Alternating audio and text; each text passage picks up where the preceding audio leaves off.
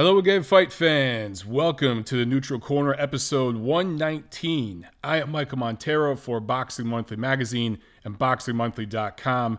Real quick, I wanted to say thank you to our new Patreon members. Guys, we had a few of you sign on in the last week or so, and a couple of you inquire about MOB t-shirts. If you guys are interested in Montero Unboxing t-shirts, please email me at monterounboxing@gmail.com and we'll give you all the details. But special shout out to our new Patreon supporters. Thank you so much.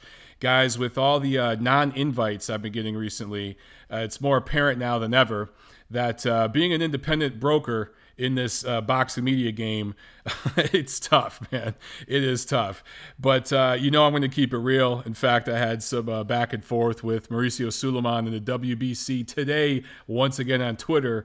But thanks again to the Patreon supporters. You guys are awesome. And everybody that supports the MLB channel. And, of course, the Neutral Corner podcast on Apple Podcast, iTunes, Stitcher, SoundCloud. All of you guys who have been spreading the word, leaving us ratings, reviews, and subscribing. Cannot thank you enough. This thing just keeps building and building week by week.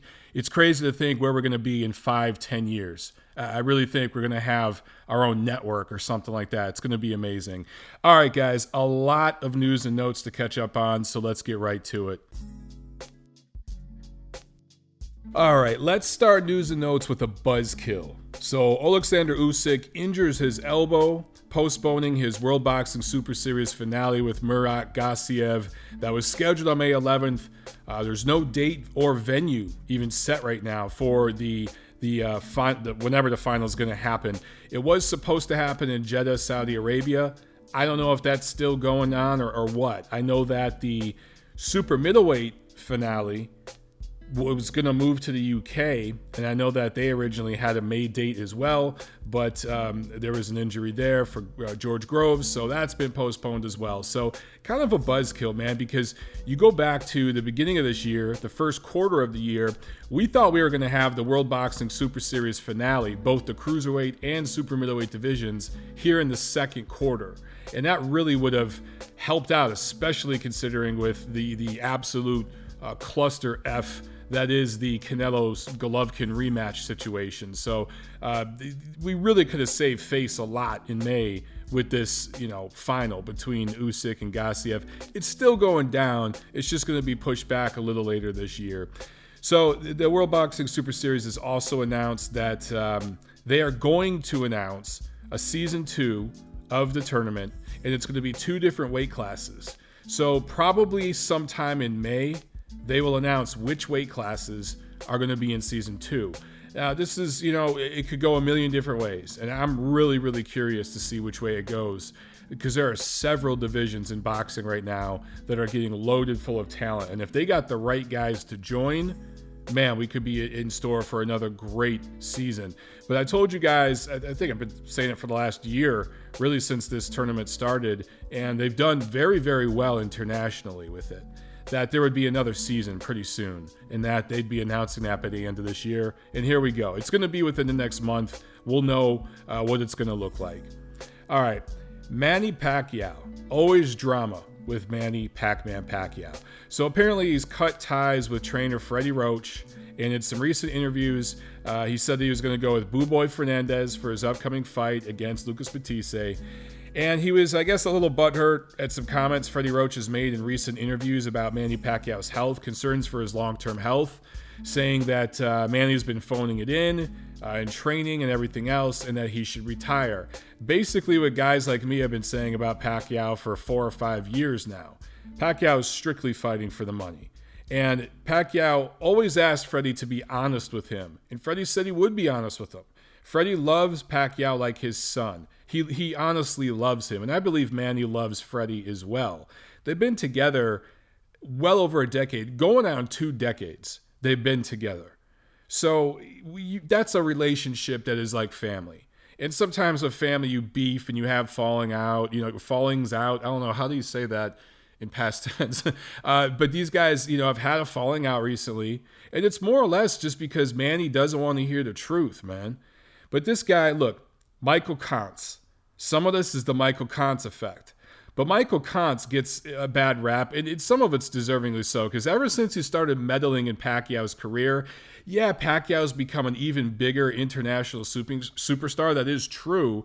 But how's his career inside the ring gone since Michael Kontz joined on? Think about that for a second. The dynamic fighter that we saw at one point kind of started to decline once Kontz got involved. It's not just Kontz, though. It's a bunch of people, and most of them are Filipino politicians and / celebrities that just hang on to this guy, Pacquiao, drain his pockets, and whisper things in his ear constantly. And you know that there are people around this guy telling him, you still got it. You could still come back. You could still be champion. And with the situation with the Jeff Horn fight, which was a close, grueling fight that I still feel Pacquiao won, but there are people out there that feel Horn legitimately won. He won on the cards. It was in Australia. The whole point that fight even happened, and it was in Australia, should have shown Pacquiao how far he slid. And now he's fighting Matisse in Malaysia. What does that tell you? Anybody that had their finger on the pulse of reality would know that it's beyond over. But when you've got beyond dozens, it's actually hundreds of hangers-on and important people in your country telling you, come on, man, you could do this, you still got it. You got to keep on fighting. The people need you. You're an inspiration, blah, blah, blah. You're going to keep going. On top of that, this guy, Pacquiao, and this is a phrase that I've been using for years to describe him. I mean, over a decade now. He has spent money he ain't made yet. That Mayweather money, gone. You guys have all heard the stories about Bob Arum having to wire money to casinos to cover Manny's line. He's got tax burdens in more than one country. That's part of the reason he's not fighting in America as well. So all this going on, he's been brutally knocked out, but beyond that, he's been fighting guys who are naturally bigger for years now, for going on a decade. Pacquiao is still a blown-up lightweight, guys. At his peak physical prime, he was a lightweight. He did his best work as a fighter, arguably, at 126 to 130, right in there. He was more famous for his work at 140, 147, but he was at his best 10 pounds, lower. So this guy's been fighting naturally bigger fighters now for, a decade? And he's been getting touched up a lot. So you factor all this in, it's going to end poorly with his health. There's going to be issues with Manny long term. It's basically going to be Muhammad Ali 2.0. Now, he doesn't take the beatings Ali took.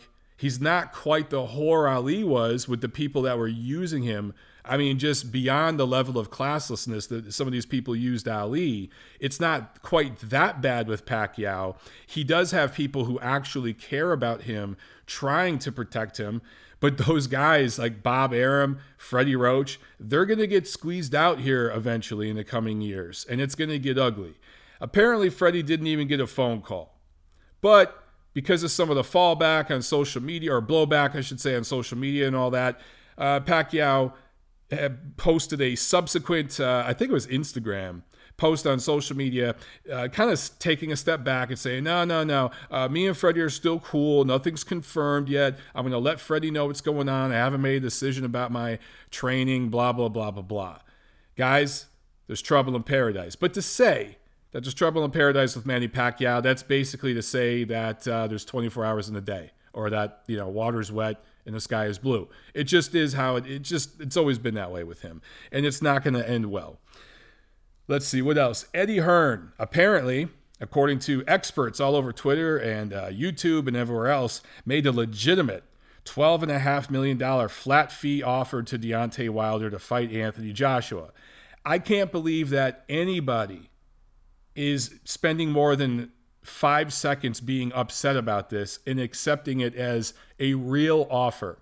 I immediately tweeted about this the day that it started to come out, that Eddie Hearn's flat fee offer to Deontay Wilder was every bit as legitimate as Golden Boy Promotions' flat fee offer to Gennady Golovkin 2 years ago and Floyd Mayweather's flat fee offer to Manny Pacquiao several years ago.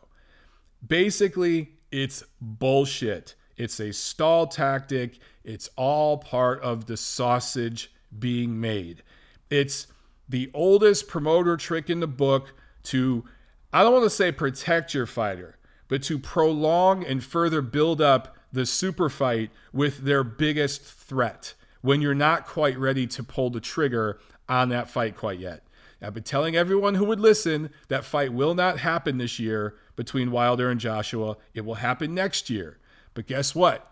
All of you who have been making 2-hour-long chat videos bitching about this, all of you who have been playing boxing promoter expert and financial analyst and breaking down the numbers all over social media. It's not just YouTube, it's Twitter, it's Instagram, it's Facebook. It's there's plenty of clickbait on boxing sites like Boxing Scene and stuff like that. Even the more reputable boxing sites talking about this stuff. All you people are doing is what Eddie Hearn wants you to do, and Team Wilder to a degree as well. You're just promoting the eventual fight. You're doing the same thing you did for Golden Boy when they were trying to promote the fight between Canelo and Golovkin, and the same thing all the Floyd Mayweather wackos did for him on social media promoting his fight with Manny Pacquiao. Guys, I can't believe people fall for this stuff. You're doing the work of the promoter for them. Sit back, relax, understand that these guys are very, very smart.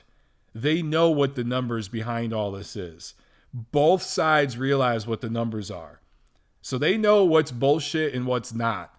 Whatever you see posted this year related to that fight is crap. Next year, we'll start talking serious. All right, speaking of Golden Boy Promotions, the president, Oscar De La Hoya, allegedly was being extorted by 2 women who call themselves Instagram models. Whatever that is. That's like being the smartest kid with Down syndrome, I guess. They were extorting him for $2 million over a sex tape where apparently they were performing sex acts on Oscar De La Hoya. They were all really messed up, drinking, drugs, I don't know. But they were performing sex acts on him with quote-unquote kitchen utensils. Now, this gives a whole new meaning to the term spooning. Stick a fork in her, she's done. Hey, beat my eggs, bitch. Oscar basted her turkey. You can get a lot done with a good pair of tongs. A pizza slicer, potato peeler, and cheese grater walk into a bar. All right, guys, I don't know how many more I can go up with. I don't know, man. Oscar's into some freaky shit. And you know what? Sexuality is like religion. It's like politics. It's one of those things where everyone has a personal... everyone's is a little bit different. There's no 2 people who have the exact same spirituality, sexuality, philosophy on the universe and life, and it's like your own fingerprint, right? Some people are into some freaky ass shit, and you know what? Hey, have fun, enjoy yourself. You only get one life to live on this earth, and then you're dead and you're rotting the ground, and that's it. So you might as well do what makes you happy. Now, if shoving a kitchen utensil up your ass is what makes you happy, I don't quite understand it. It's not my cup of tea. Cup of tea. How could he use a cup of tea? I'm sure maybe there was a cup of tea involved here, but it's not my cup of tea. But if that's what makes you happy, good for you. But here's the thing. If you are a famous person, you are a wealthy person, particularly a famous, wealthy man. Yeah, I'm going to go ahead and have a hashtag #MeToo sexist moment here. If you are a famous man with money, you are a target. This is the flip side of the sexist debate that never gets talked about. And you're not going to hear feminists and CNN people talking about this. But men like Oscar De La Hoya, particularly men like Oscar De La Hoya, because he has a substance abuse issue, a well-documented one, they are targets. My thing is, if you're Oscar De La Hoya, you know this. Now, it's one thing when you're drunk and you're horny. Maybe he got high. I don't know. Whatever the situation was, so he wasn't thinking straight. But when you're sober and you're thinking straight, when the night is starting out with 2 of these quote-unquote Instagram models, what do you think they are there with you for? Are they there because you have such a charming personality?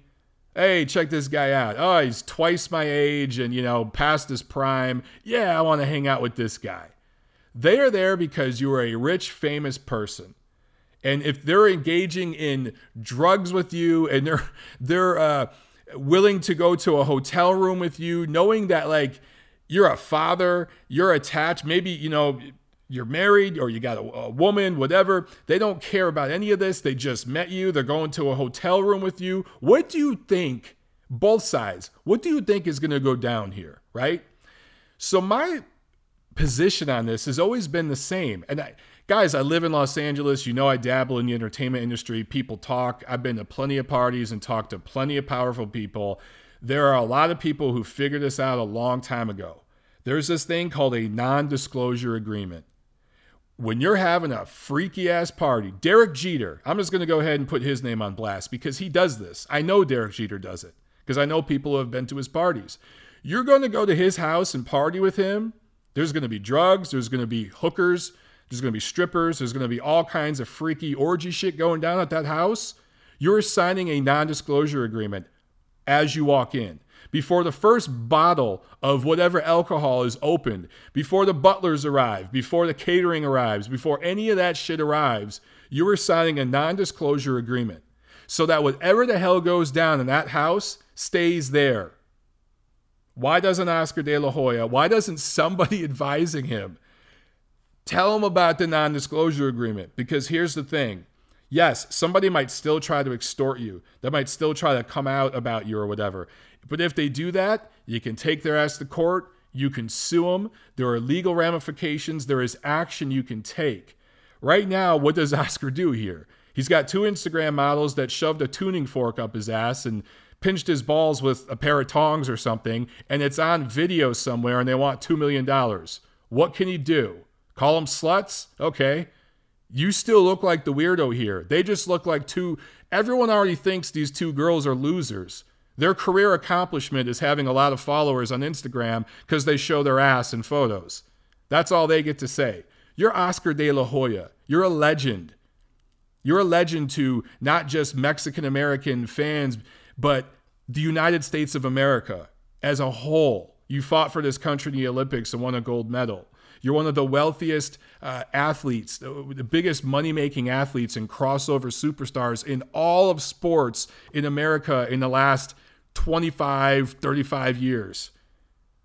And you have girls pinching your balls with tongs on video. So yeah, non-disclosure agreement, guys. That's all you got to do. It'll save your ass. All right? All right. Let's stick it with Golden Boy Promotions because, I'm the Golden Boy shill, so I love talking about anything Golden Boy. Canelo Alvarez had a cyst removed from his right knee, I guess, over the weekend. He made a post on Instagram with a photo from the hospital room, and Eric Gomez, I think it was a translation issue from Spanish to English, but it got posted through Eric Gomez's social media accounts, or I think some interviews got posted on some of these boxing sites, that he said Canelo was having cosmetic surgery. Now, whether that was translated poorly on purpose for clickbait purposes, I can't say, but it just looked odd. And then Canelo brings it up in his social media post. Forget the erroneous post by Eric Gomez. I just had, surgery on my knee. I'll be good in a couple weeks, blah, blah, blah. The whole thing, just the timing of it, the optics of it, just further adds to the extremely odd storyline with this entire situation. The way Golden Boy Promotions has handled it, their PR team is trash. Or whoever's advising the PR team. Whoever's making the decisions when it comes to timelines and how they're going about some of this stuff it's beyond bad now. It's just kind of odd. You're Canelo Alvarez. You have a hearing in Las Vegas Wednesday.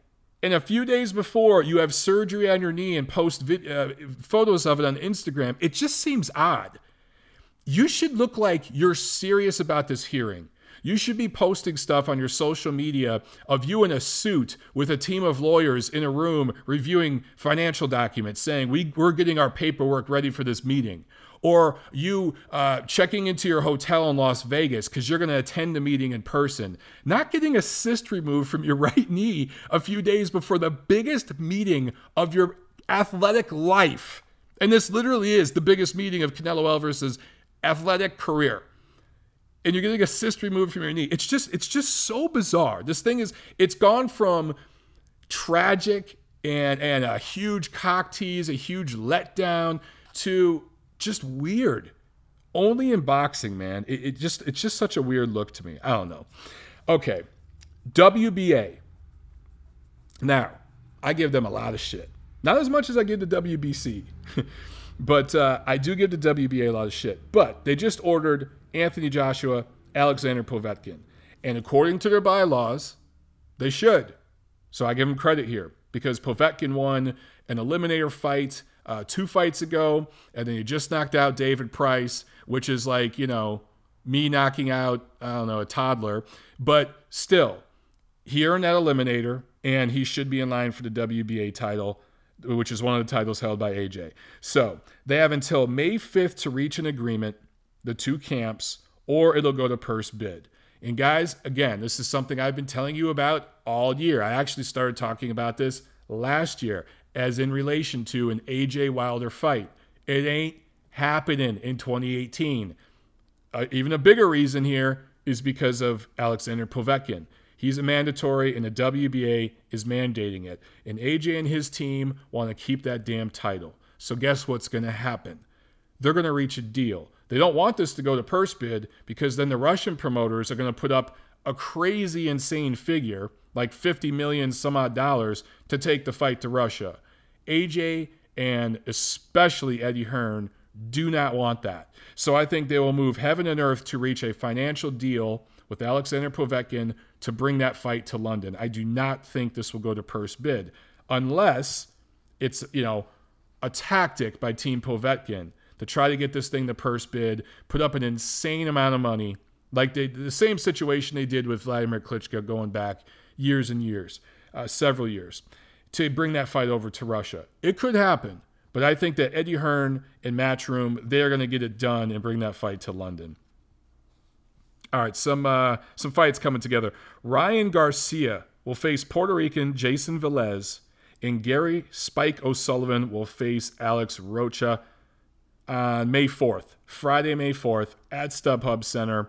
And guys, read between the lines here. This is a Golden Boy Promotions card at StubHub Center, Friday before May 5th. So I think the writing's on the wall that we're going to see Golovkin fight at StubHub Center May 5th. Now, the opponent will probably be Vanes Martirosyan, but perhaps it could be Yamaguchi Falcao, Brazilian fighter, who's represented by Golden Boy Promotions.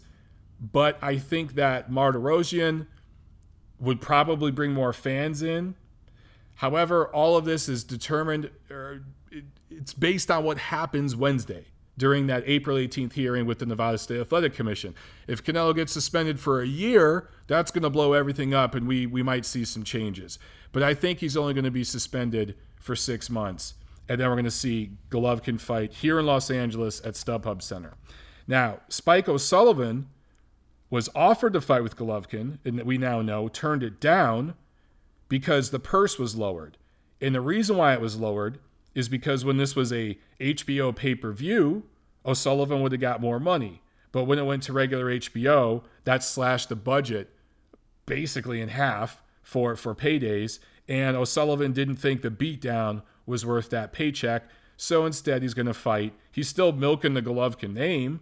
He's still going to fight the day before at the same venue. So, he turned down that fight. That's what happened there. A lot of you guys complain about the fight being on pay-per-view when it was a pay-per-view fight. Now the fight is going to regular HBO, and you want to bitch that they can't find an opponent who's willing to come cheap enough. Some of you are bitching that Derevianchenko isn't getting the fight. Well, Derevianchenko ain't fighting for peanuts. So if Derevianchenko gets on board, guess what? It's a pay-per-view fight. It's likely going to Vegas. So the tickets will cost more. It'll be on pay-per-view. Is that what you want? Is that what you want on, three weeks' notice? You got to pick or choose a side here, guys. You can't bitch no matter what, which I guess boxing fans are going to do regardless. But come on. I mean, if this goes to regular HBO, even if it's a layup opponent, which we know it probably will be, that keeps Golovkin busy and he can fight Canelo in September still, everybody saves face. If Canelo is suspended for 9 months or a year or something like that, possibly they change the date and fight Derevyanchenko in June or something like that. It's possible, but it's still it's a small possibility. It's more likely that they still fight May 5th, but in September, we see Golovkin fight Billy Joe Saunders or someone like that. As far as I understand it, based on the IBF's rules for unified titleists, this fight is not yet mandated by the IBF. So I don't know if Golovkin would be in line to be stripped. I think a lot of it, again, is predicated upon what's going to happen on Wednesday. Let's sit tight and wait. Once I have some concrete information, I will report it. All right, guys, that's it for news and notes. Oh, man, that was a mouthful. All right, let's get into the review of what took place last week. Thursday, April 12th at the Fantasy Springs Casino in Indio, California. It was another Golden Boy Promotions card on ESPN2, and it was a pretty weak card. I have to admit, I did not watch it. I was busy. In the main event, Francisco Vargas scores a 6th-round retirement win over Rod Selka, who he dropped in the 5th round and pretty much beat down to the surprise of nobody. Selka wore America First trunks. I guess on his trunks it said America First, and it was in red, white, and blue, the colors of the American flag, and it was in the shape of bricks, symbolizing a wall. Pretty poor taste, and honestly pretty stupid to piss off a Mexican dude who's a much better fighter than you. I don't really understand why he was doing that. Just kind of dumb. Just kind of tasteless and dumb. There was just no reason for it. Anyway, completely one-sided fight that proved absolutely nothing, but it got Vargas some rounds. It kept him busy. He is now 2-0 with 2 knockouts since that tough loss to Miguel Berchelt last year, but against extremely limited opposition. Selka came into this fight at 131 pounds, the second lightest weight of his career. He's kind of fought all over the place. For Vargas, let's see him in there again, against someone who actually can fight back, right? This guy went on a tear for a while. I get it. He needed a break. He needed some soft touches, but he's a very good little fighter. I want to see him in there with somebody that can provide some resistance and make for an entertaining fight. Also on this card, prospects, Jonathan Navarro, who's a 140-pounder out of East LA. He's 14-0 now. He won Gennaro Gamez, another 140-pounder out of San Diego. He's 8-0 now. Aaron McKenna, Irish fighter from Ireland, 3-0. He's a welterweight fighter. They all win. And on Friday, April 13th, it was another PBC on Fox Sports 1 card from the Minneapolis Armory in Minneapolis, Minnesota. In a co-main, Edner Cherry wins a unanimous decision in a 10-rounder against Dennis Galarza. And in the main event, Jamal James wins a majority decision over 10 rounds against Abel Ramos. The scores were 96-94 twice and 95-95. Both of those cards, hey, they were what they were. There were no real big cards on last Saturday. It was pretty much a dead weekend for big boxing action. But there was a card in Yokohama, Japan on Friday. It was early Friday morning here in Los Angeles. ESPN2 picked this up. So if you got up at the crack of dawn, you could catch this. But most of you probably went and found it on YouTube. In the co-main, upset special. Upset of the year so far, I would say. I can't think of a bigger upset so far this year. Christopher Rosales from Nicaragua scores a TKO 9 win over Daigo Higa. The previously undefeated Japanese knockout artist wins the vacant WBC flyweight title. Higa failed to make weight. Came in at 114 pounds the day before, was immediately stripped of the WBC flyweight title. So that's why the title was vacant. In actuality, Rosales took this title from Higa.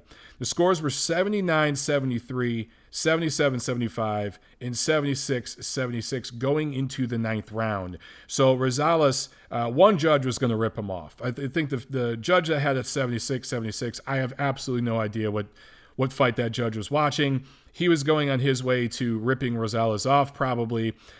But the other two judges had this fight scored correctly. Rosales was winning the fight. In the ninth round, he came out, Rosales did, and just, I want to say he threw like 4 or 5, 6 straight left hooks, mostly downstairs, but a couple of them went upstairs. Higa was done. He was done. He had absolutely no energy, completely sapped, completely in survival mode, no answers. So his corner stepped in and stopped it. They threw the towel in about a minute into that ninth round. Not that Higa was concussed or I think going to be knocked out. It's possible he was probably going to be knocked out later that round or maybe in the 10th or 11th. But his corner may have saved his career because it was turning into one of those beatings that changes a dude. It was really starting to turn into that. By about the 7th or 8th round, Higa was completely sapped of energy. From the people I've talked to who were there and people that were just around Higa, he tried to make weight. He couldn't. He has outgrown the flyweight division. Now, what we don't know is, was he trying to cut weight the wrong way? Or is he simply outgrown the division? Because he's a little guy. He's only 5'3". And I know flyweights are small, but he's basically Chocolatito's size. He's a little thicker. Actually, yeah, definitely thicker than Chocolatito, but about the same height. He's a little dude as far as his height. He's kind of squat. But what happens with Higa now? Because he's got to move up to 115. And that is a loaded division. Remember, this was his 16th pro fight. I think he was 15-0 at 15 knockouts going into this fight. He's still really a prospect. And now he's going into that super loaded division, and he looks super vulnerable in this fight. The bubble is burst. Is he ever going to be the same after this? Mentally, emotionally? I don't know. It's going to be interesting to watch, though. But this is what happens when you try to make an unnatural weight too long. That one last fight, you try to make that unnatural weight and your body just doesn't quite react. Or if you're cutting weight the wrong way. A lot of these guys scientifically don't know what the hell they're doing when it comes to cutting weight. I've seen and heard of all kinds of crazy, dumb shit that fighters and trainers do to cut weight. I've heard of fighters putting ice cubes up their asshole. Seriously. As a means to cut weight at the end of a camp. There are guys who really do shit like that. So I don't know what they were doing, for Team Higa, but the future, unknown for him. Now, for Rosales, the 23-year-old from Nicaragua, who is technically cousins with Roman Chocolatito Gonzalez, his countryman, on his mother's side. They call him El Latigo or the Whip. Apparently, he sparred with Chocolatito before. 5'6", 71-inch reach. Really good size for that division. He made weight with no issue. I think he's going to defend this title for a while. He took advantage of this opportunity to the fullest, man. He started working the body early and often in this fight. He had visibly slowed Higa down by the middle rounds. What a great breakthrough performance for this guy, who I think had lost 3 fights. Never been stopped, but I think he had only traveled out of Nicaragua 2 or 3 times, and every time he did, he lost. I think he traveled to the UK maybe and lost some decisions, but kind of a fighter, who's learning on the job and looked really, really good in this fight. He was fighting a spent bullet, but he did what he was supposed to do against a spent bullet. So good for him, man. Good for him. Now, in the main event, Ryota Murata turned out a very, very good performance, was completely dominant in a TKO 8 win against Emanuele Felice Blandamura.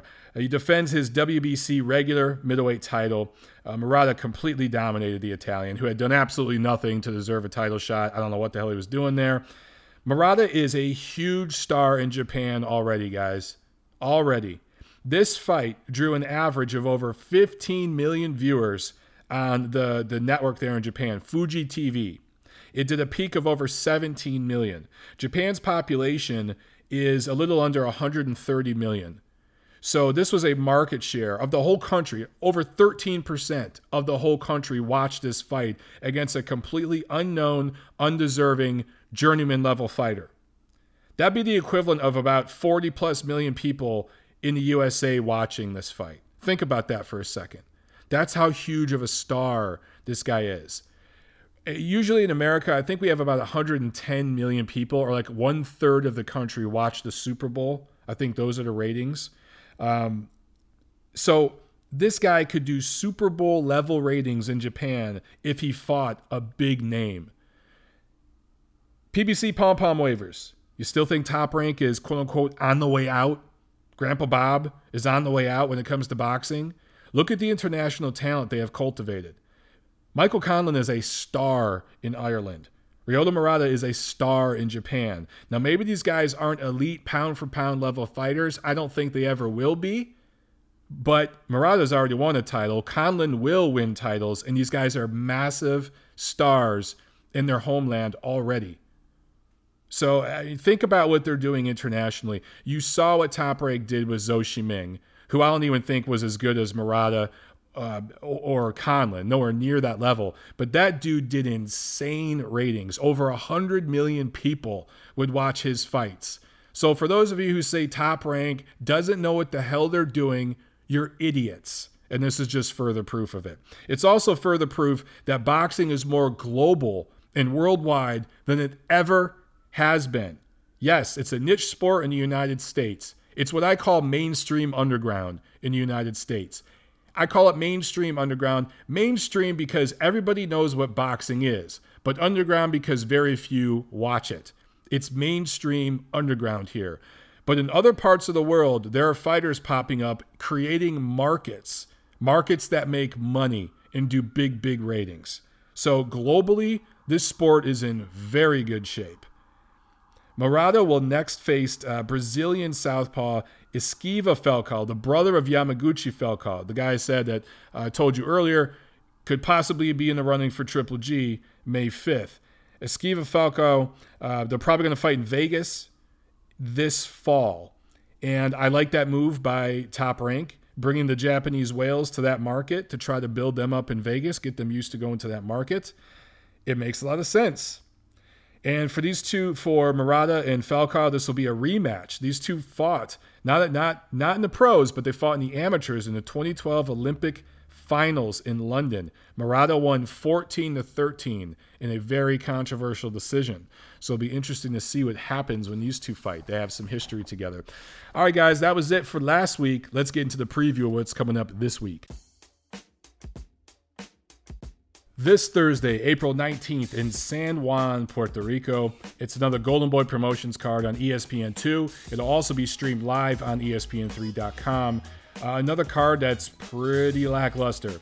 A lot of Puerto Rican prospects that are signed with Miguel Cotto's promotional company are on the undercard.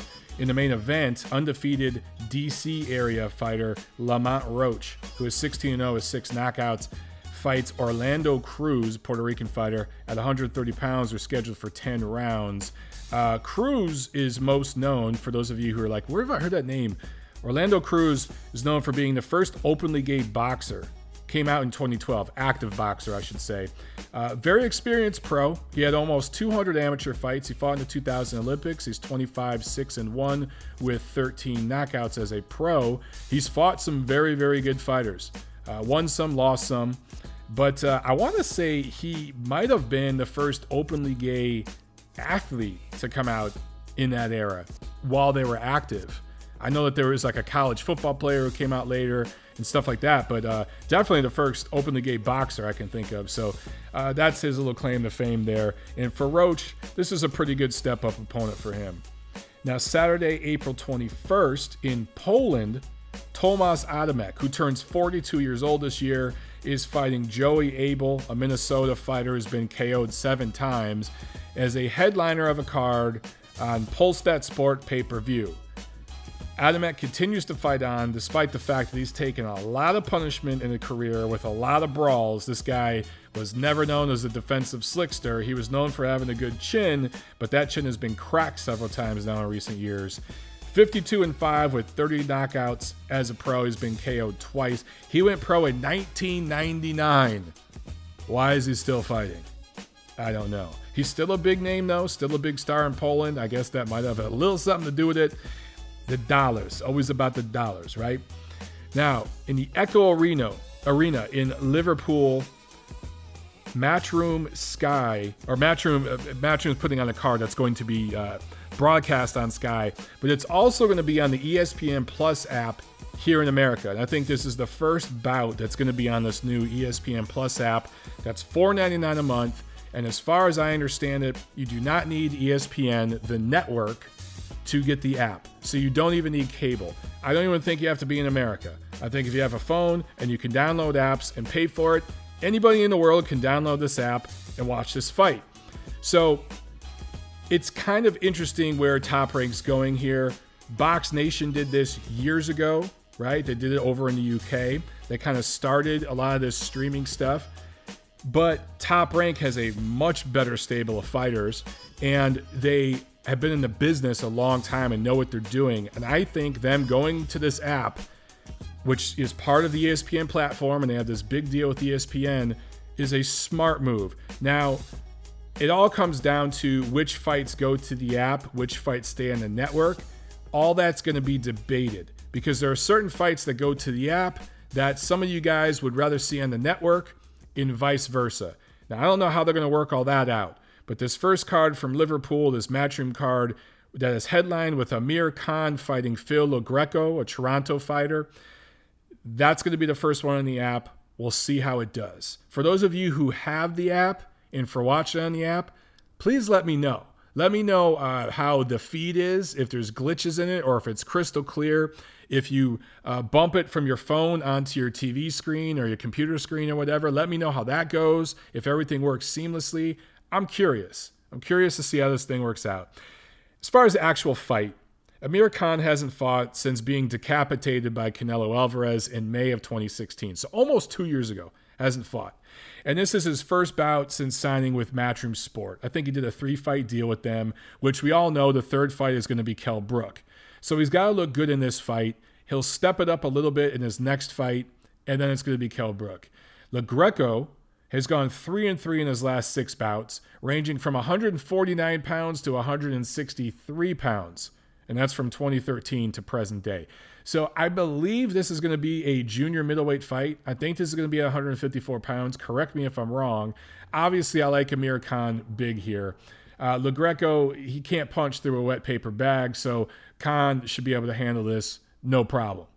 Also on this card, Sean Dodd is fighting Tommy Coyle, the second defense of his Commonwealth lightweight title, and a bunch of UK prospects are fighting on the undercard, including 2016 Olympians Anthony Fowler, and I'm going to butcher this name, Qais Ashfaq.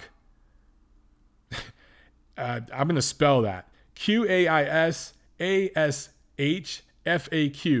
That way the YouTube Nazis can't get at me and demonetize this video, because it sounds like ass fuck. Also, a 2012 Olympian, Natasha Jonas, is fighting. And Nigel Benn's son, Connor Ben, I can't talk today, is fighting on the undercard as well. So it's a stacked card with a lot of prospects. And I don't know how many of them are going to be featured on the ESPN Plus app. I don't know if it's just going to be the main event. Again, those of you who watch it, let me know, man. Let me know how it goes. In Belfast, Northern Ireland, a Frank Warren card on BT Sport that is also going to be screening live on Showtime social media. How cool is this? Showtime picked this up, and they're not even putting it on the network. They're putting it on their Facebook page and their YouTube page. So you don't even need Showtime to watch this fight. How cool is that, man? Showtime is slaughtering HBO boxing. Slaughtering them. It's not even a contest anymore. It's not even close. Things like this are servicing the fans, getting them used to the social media stuff. So at some point, when Showtime's ready to start charging for that stuff, they can. Carl Frampton fighting Nonito Donaire for the interim WBC featherweight title. Frampton is 2-1 as a featherweight, right? He had the 2 fights with Santa Cruz and then a comeback fight where he won recently after the loss to Santa Cruz in the rematch. Donaire is 3-1 as a featherweight going back to 2013. Now, his best weight was like 118, 122. Frampton did a lot of great work at 122 as well. Donaire is 5 years older. He's the taller, longer fighter, the harder puncher, but you can make the argument that Frampton is the faster guy, both with his hands and especially with his feet, and probably the better all-around athlete. How dedicated, though, is Carl Frampton to boxing these days? Is he training with 100% focus? Because to me, he just doesn't quite seem like the same guy after winning Fighter of the Year honors after being Leo Santa Cruz, after moving up from 122 to 126 and beating Leo Santa Cruz.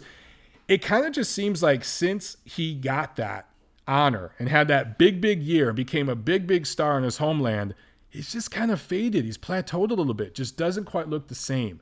Doesn't look as hard. Looks softer to me, just in his eyes. And it's interesting because Donaire, the same thing kind of happened to him. He was doing big things, and he won Fighter of the Year, and then he kind of plateaued and has never been the same. So there's eerie parallels between these two fighters, and I'm curious to see how it plays out. But just based upon their ages, their due dates, and all this, you got to favor Frampton by decision in this fight. I don't think he has the power to knock Donaire out. Donaire might have the power to get something done against Frampton, which could make this thing interesting, and there could be disaster if Donaire hurt and stopped Frampton, because they got some plans. They're basically, he's got one foot out the door to retirement, Frampton does, and he's looking to kind of do a little 2-year plan on his way to retirement, and that could all get shot to hell if Donaire hurts him or stops him in this fight. Donaire has a chance. He absolutely has a chance, but I like Frampton by decision in this one. In the co-main, South African fighter Zolani Titi is defending his WBO bantamweight title for the first time against Argentinian fighter Omar Andres Narvaez. Narvaez lost a unanimous decision to Donaire at Madison Square Garden in 2011. He was KO'd in 2 rounds by Japanese monster Naoya Inoue in Japan in 2014. So those were the 2 big losses on his resume. Titi lost TKO 5 to Maruti Bathilane in South Africa in 2010. And he had a majority decision loss in Mexico in 2011, a split decision loss in Argentina in 2012. Those 2 losses, controversial, probably should have won those fights. But he has that one legit TKO 5 loss in South Africa back in 2010. Either way, neither of these guys has lost in 4+ years. I think this is a good matchup, man. Narvaez is 5'2", 64-inch reach, a southpaw. Titi, way taller. 5'9", 72-inch reach, a southpaw. I favor him big in this fight. I think he could actually probably get a stoppage here. Now, there is a Real Deal sports and entertainment card at the King's Theater in Brooklyn. That's Evander Holyfield's promotional operation. I don't quite understand their business model. Evander Holyfield, originally from, I think, Alabama, but grew up and everything and really became a star in Atlanta. And I would figure that he would try to blow up boxing in Atlanta and bring boxing there. But they're operating out of New York, who already has plenty of promoters, from club level guys to high level guys. So I'm not quite sure what Real Deal Sports and Entertainment's long-term vision is for what they're trying to do. They do a lot of these New York cards, but anyway, if you're there in Brooklyn, King's Theater, in the main event, a fighter from Ghana, Duke Micah, who's 21-0 with 18 knockouts. He was a 2012 Olympian for Ghana, fighting a French fighter, Yohan Boyou, who is 41-5 with 26 knockouts. It's an 8-rounder. It's a bantamweight fight, and that is the headliner. Boyou coming off a TKO 3 loss to Naoya Inoue last December. All right, and last but not least, at the Barclays Center in Brooklyn on the same night. So you got 2 cards going on Brooklyn on the same night. Doesn't make sense. Anyway, PBC on Showtime. And this is...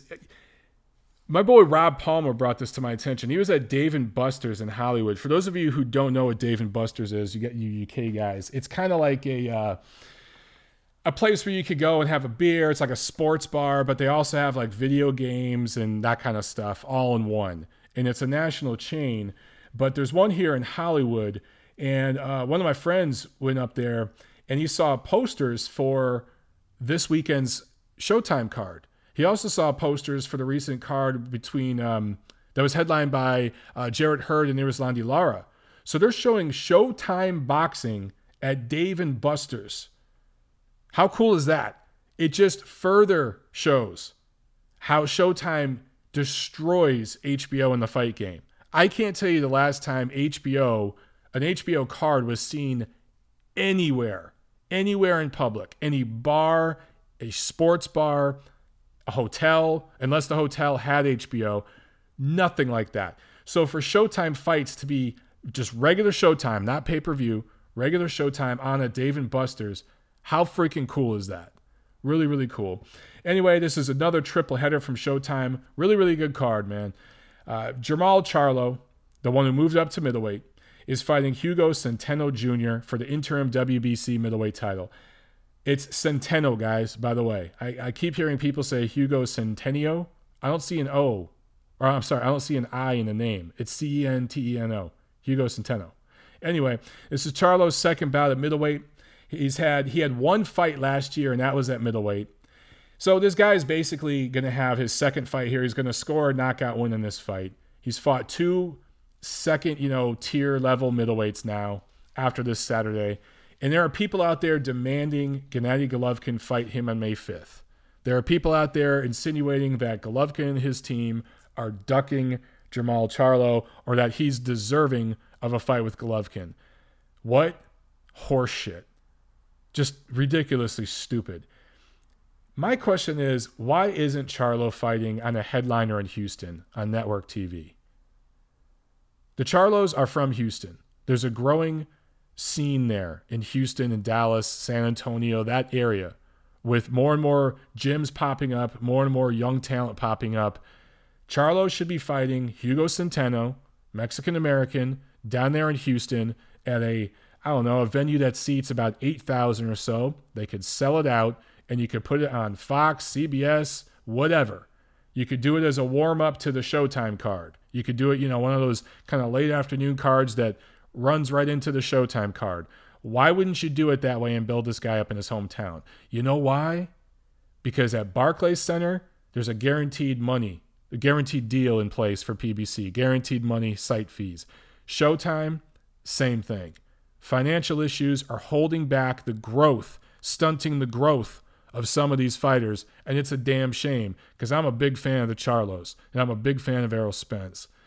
In the co-main, just back to that Charlo Centeno fight. Obviously, I like Charlo by knockout here. It'd be a moral victory for Centeno to make it to the late rounds, right? He started his career as a welterweight, only fought at middleweight recently. So just the natural size and strength and athleticism of Charlo, who seems to be really streaking right now, he should get Centeno out of there by the 5th or 6th round. Now, in the co-main, Gervonta Davis is fighting Jesus Cuellar for the vacant WBA 130-pound title. My question is this: how the hell is this a title fight? How is this a damn title fight? Gervonta Davis started 2017 last year with a bang. Remember? Travel back in time 1 year, a little over 1 year. He fights Jose Pedraza in January, knocks him out. Breakthrough, big-time performance, wins the 130-pound title. Goes over and has one defense in the UK to make some money. His promoter, Floyd Mayweather, sends him over to the UK where he can make a little bit more money in his first defense. Loses his title on the scale last August, fighting on the undercard of Mayweather-McGregor on the shit show.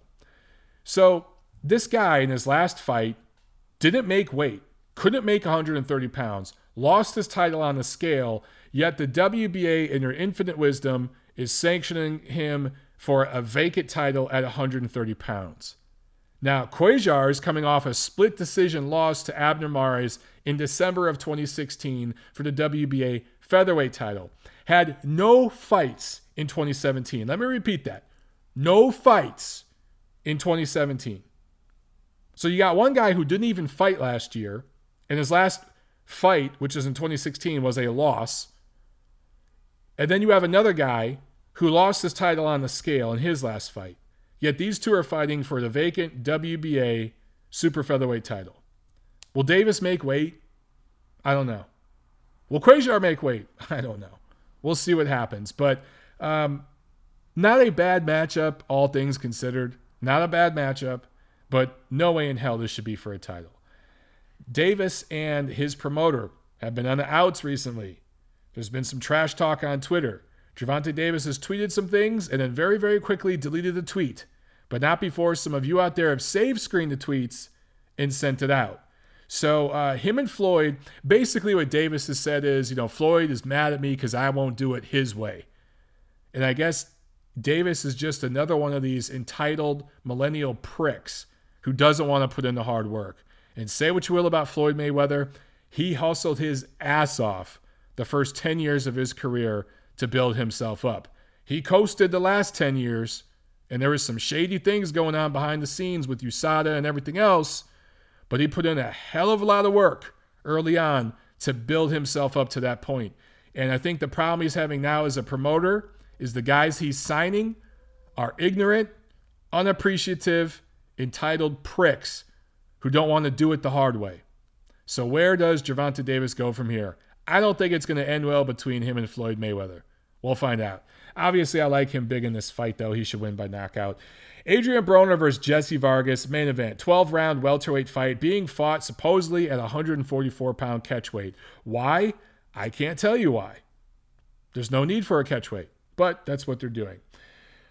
Broner, who I consider the weakest four-division quote-unquote champion, he's really a titleist in boxing history, at least in recent boxing history, had a rough 2017, man. He's coming off that loss to Mikey Garcia at 140 pounds. He won a very debated split decision over Adrian Granados prior to that. Then there's been all the legal problems, right? Grabbing a girl's ass in the mall or whatever the hell it was. You go back a year or so, there was the bowling alley incident. This guy's a whack job. But he's fun to watch. It's fun to watch a train wreck. But when I say it's not going to end well with him, it's not going to end well with him at all. And I think it's going to end well, or not end well in terms of him dying, him being killed or murdered by some idiot in the street, or him going to jail for a long time. That's the way I see this. Before the age of 40, that's what's going to happen to Adrian Broner. And you're going to have a litter of children who don't have a father in their life. That's just what I see here. But when it comes to this fight, even though, here's something that's interesting you guys might not realize. Even though Jesse Vargas looks younger, feels younger, Broner looks like he's 45. I mean, if you look at Broner right now, just in this whole black don't crack shit, what a crock of shit. Sometimes it cracks. LeBron James has looked 48 since he was in middle school. But Adrian Broner, not the healthiest of lifestyles outside the ring, that dude looks old, right? Him and Jesse Vargas are the same age, born in the same year. Hard to believe, but it's true. It's true. Vargas came back from the Pacquiao loss in November of 2016, had a layoff of over more than a year, and beat Mexican journeyman Aaron Herrera via unanimous decision last December. So he hasn't been the most active guy in the world. Now, he looked great against Aaron Herrera, but it's Aaron Herrera. On paper, in theory, even though Adrian Broner is past his best, he's faded, he should have enough skills to beat Jesse Vargas. However, Vargas is the fresher guy. Career trajectory probably trending upward. Not skyrocketing, but slightly trending upward. He's 5'10". Broner's 5'6". He's got a 71-inch reach. Broner's 69-inch reach. If I'm Team Vargas, I'm telling him, stick your damn jab out, work behind that jab, and fight going forward. Jab, jab, jab, straight forward. Jab Broner to the chest, jab him, course to the head, but jab him to the chest and push him back. Keep your right hand up to watch out for counter hooks. Watch the big right hand coming over the top because Broner will try to loop it over your jab. Just jab straight downhill into this dude's chest. As he tries to dip, you aim for the chest. It'll become the chin in the later rounds. Broner cannot fight moving backwards. Cannot do it. If Jesse Vargas just jabs this dude to the chest for 12 rounds and pushes him back, he will win a unanimous decision. That's what I see happening here. If he fights stupid and gets in a brawl and isn't defensively responsible and lets Broner get some of those looping counter shots in, Broner's got a shot. But I just can't see Broner fighting backwards against a bigger guy like this. He's just never been able to do it. A lot of people talk about the skills and talent of Adrian Broner. Guys, he's just not as good as some of you think he is. He's just not. Skilled guy, but the blueprint's been out on Broner for a long time. Make him move backwards and throw more punches than him. Fight very, very active. And yeah, if Vargas throws 700-800 punches in this fight and forces Broner backwards on the back foot, he wins a unanimous decision. It's that simple. A bunch of prospects are also on this undercard from Brooklyn, northeast region of the United States, Kazakhstan, Dominican Republic, and Argentina. Also on Sunday, April 22nd, from Ekaterinburg, Germany, there is a card, Russia, Ekaterinburg, Russia. There's a card there with several Russian prospects. So if you can find a stream of that, you might want to check it out. Several undefeated Russian prospects. All right, guys, that's it, man. So let me know what you think. Comment below. Like, share, subscribe. Get the word out about the podcast. Go over to iTunes and drop a rating and a review. Guys, we appreciate all the support so much. I'll see you at the fights.